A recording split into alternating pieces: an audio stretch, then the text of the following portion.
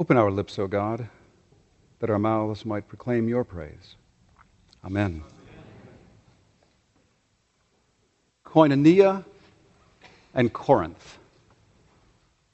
Koinonia and Corinth. Hold those for just a moment. It's Trinity Sunday, and a tradition of Trinity Sunday is you get this new seminarian to come and preach and say, yeah, talk about the Trinity. Good luck, kid. But we didn't have anybody around, so here we were. But some have commented that Trinity Sunday is unique because instead of it being a feast day like so many others that are about a person or about an event of God, you know, All Saints' Day, All Souls' Day, the visitation of Mary by the angel, Easter, Pentecost, this is a big feast day about a concept, a doctrine. I also want to say that's really not true, because the Trinity isn't about a concept or a doctrine. It wasn't like, you know, one day these folks just didn't, hey, Larry, I don't have anything going on this afternoon. You want to come up with a concept about God? Yeah, I'll meet you at 3 for coffee. Let's do it. The Trinity is lived experience. It's something that folks pointed to kind of after the fact, like, this is what we've been experiencing.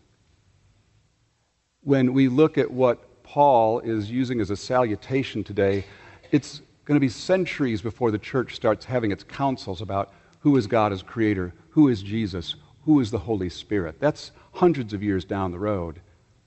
Paul isn't thinking, I'm a Trinitarian. Paul's just referencing what people experience. The love of God, the grace of Jesus, and the fellowship of the Spirit. As the Franciscans remind us, the very first Bible is creation. Because you think about how long the planet and we have existed, and it's really only been 2,000 years or so that stories have been orally and then written about our experience as Jews, as Christians.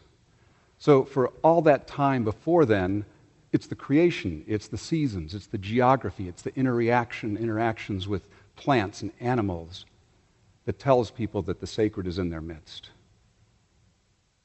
And so Paul references the love of the Creator and the creation and what it proclaims to us. And the grace of Jesus, the graciousness that we experienced in Jesus, in God visiting us in Jesus. And finally, the fellowship of the Spirit. And I want to focus on that fellowship of the Spirit. The word there is koinonia, a Greek word that means something to the effect of the emotional field that exists within you, the inherent connectedness of all human beings, the fellowship of the Spirit. We talked a few weeks ago about when Jesus was praying for the disciples and saying that they may be one as we are one, and how that was descriptive, not proscriptive.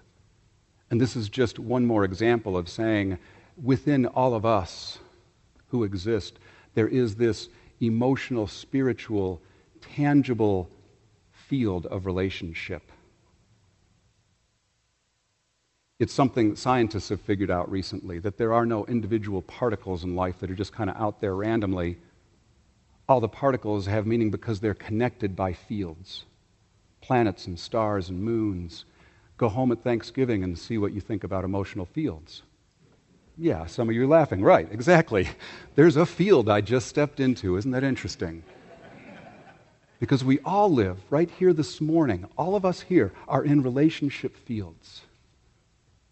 And what Paul is saying is what koinonia is the very life of God that exists between all of us, that keeps us connected. Where we live and move and have our being, as one of our collects says. You live in the koinonia of the Spirit, in this age of the Spirit. If Jesus was praying for the disciples, perhaps we could excuse that as being a little bit provincial, praying for this group. But when Pentecost comes, it blows out of the water any provincialism of fields of relationship. Because now people are saying, we used to have translation, but now we're hearing in our own language, in our own experiences, who God is. And that's what Paul is referencing to, the koinonia of the Spirit in which we all inherently live. And like the very life of God, it's about mutuality, of giving and receiving, of offering one to each other, of receiving from each other, of recognizing that we have no life without each other. At best, we have a diminished facsimile of what life really is. The koinonia of the Spirit. Mutually abiding, practiced, engaging. And if you were going to test the notion of koinonia, there would be no better city than Corinth. How many of you remember about Corinth from your Bible school days? A handful. See, there are some Baptists who have converted to Episcopalianism. Thank you for bringing the stories with you that we can help. Corinth, a little short history on Corinth. It's a very strategically located city. I mean, if you hear the phrase location, location, location, Corinth exists. It's in the area of Greece. It's this little piece of land that sticks down from the mainland. It's on the west side, you've got the Mediterranean. On the east side, you've got the Mediterranean. There's about a 2-mile stretch, but then it just expands again, and there's this big, huge piece of land that it is the connecting point for. It's a port city because in those days, it was cheaper and safer to simply stop here from the east with a ship, unload your goods, put them on the rollers, get them here and take them, or the same in the other direction, than going around the big piece of land because you had to run into currents and winds, and it was a very dangerous shipping area. And so Corinth had the great location.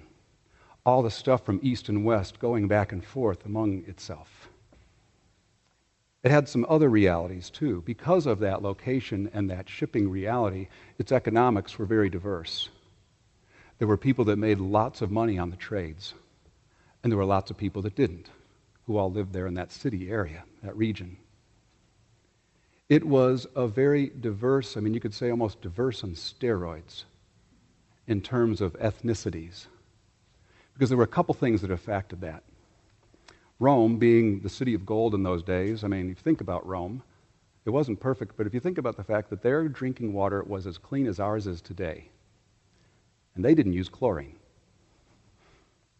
and all that represented, well, people from all around the regions, from Europe, from Asia, from North Africa, streaming to Rome for the opportunity it represented. And the Roman government wasn't real crazy about that, so what they would do is they would round up these extras, so to speak, and put them on ships and send them to Corinth. Kind of a relocation policy that the Roman government had, adding to the diversity. But they had something else they did. If you were a slave who had worked to get your freedom, a freed person as they called them, they too were put on ships and sent to Corinth. So it had a really interesting population. And one of the realities of that was also its religious life. Archaeologists have dug up at least about a dozen or so temples to different deities, Greek deities, Roman deities, Egyptian deities, Jewish houses of worship, all kinds of deities being worshipped in this place. Someone asked me after 9, what city today would compare to Corinth? And I'm not sure. In terms of just the concentration of different kinds of people and different kinds of experience. And to that populace, Paul says, the fellowship of the Spirit. You live in the koinonia of God.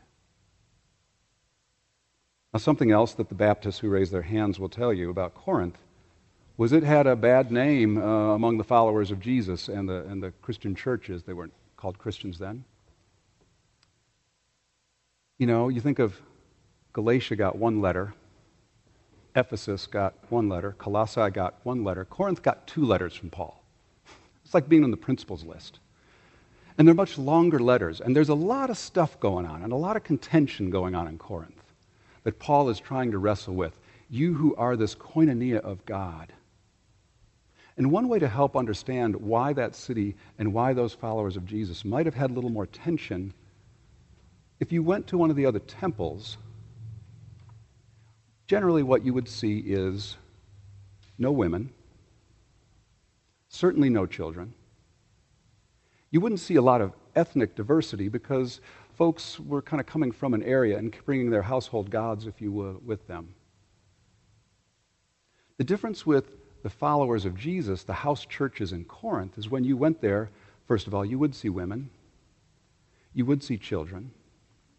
You would likely go to a house of someone of some significant means because they were the only ones who had rooms big enough to get everybody there. You would have meals served by slaves, might be a little bit awkward. But at the same time, the slaves got to sit at the table. Talk about some paradox. And so you would see people who looked different, people who might have come from Roman area, who had heard about Jesus, or from Asia or North Africa. People didn't all look the same.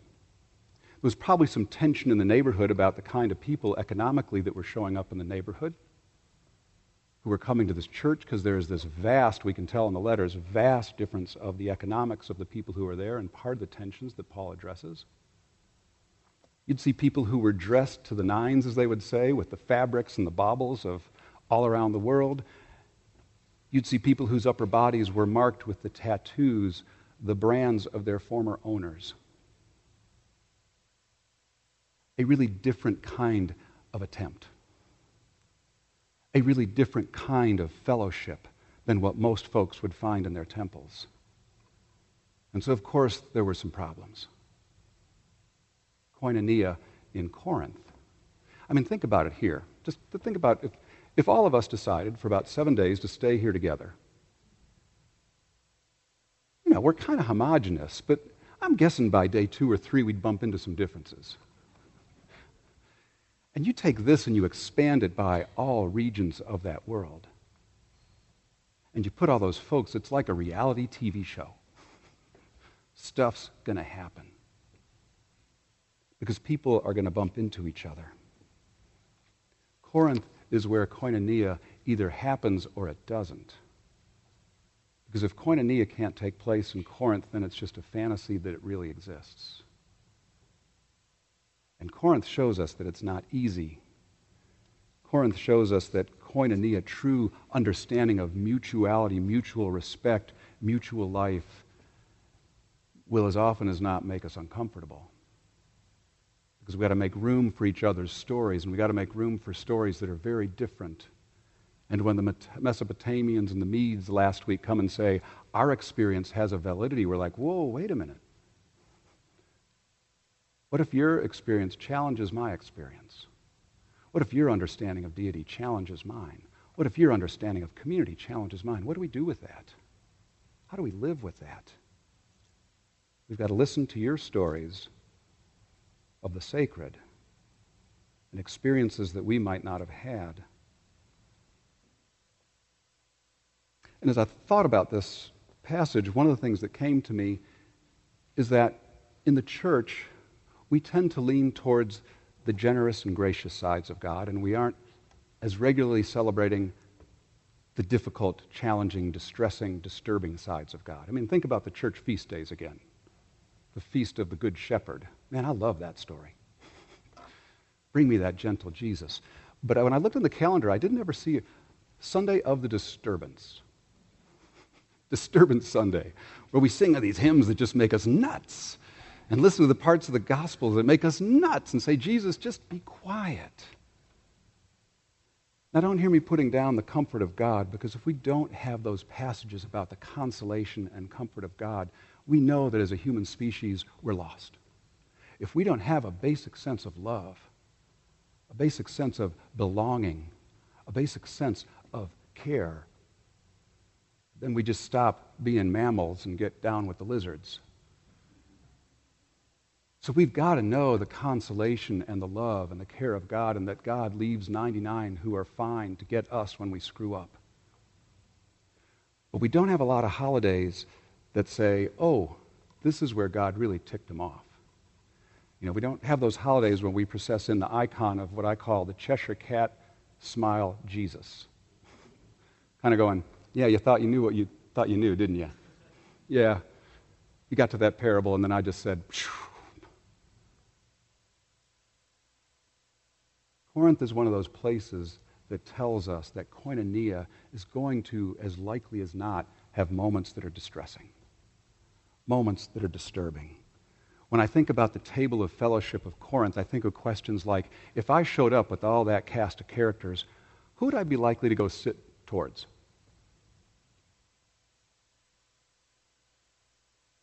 Who might I not go sit near? Whose stories would I really want to hear, and whose might be distressing to me? And I told you in a sermon a few weeks, there are some people I at times avoid. Not because I'm mature, but Corinth raises those issues. Whose stories and experiences stir us up? And their stories contain the key to our lives. I came that you might have life and might have it fully, Jesus says. Jesus says, I too was disturbed by the Spirit who drove me into the desert. I too was disturbed by the Spirit who brought that Samaritan woman to me and said, Sir, how dare you call me a dog? That Spirit who drives us to these places that we have to walk through if we are really going to experience koinonia, the very life and relationship of God. It's not a coincidence, I think, that we get a reading about Corinth the day after Pentecost. And so I'm wondering, as I think about the city of Asheville and koinonia and Corinth, at whose tables might we need to go sit in Asheville if we really want to have the life of God present in this city, and not just for some? Whose stories do we need to sit with in Asheville if we are to hear what the full life of God is? What things do we need to take the risk of letting disturb us so that, like the Spirit driving Jesus in the desert, we too can be driven into uncomfortable places and find the very presence of God? If we as a country are to live out our meaning as a melting pot, whose stories do we need to sit with and listen to and countenance? If we as a species are to learn and live koinonia, it will be as we live with Corinth. Koinonia, that emotional sphere of a mutual God.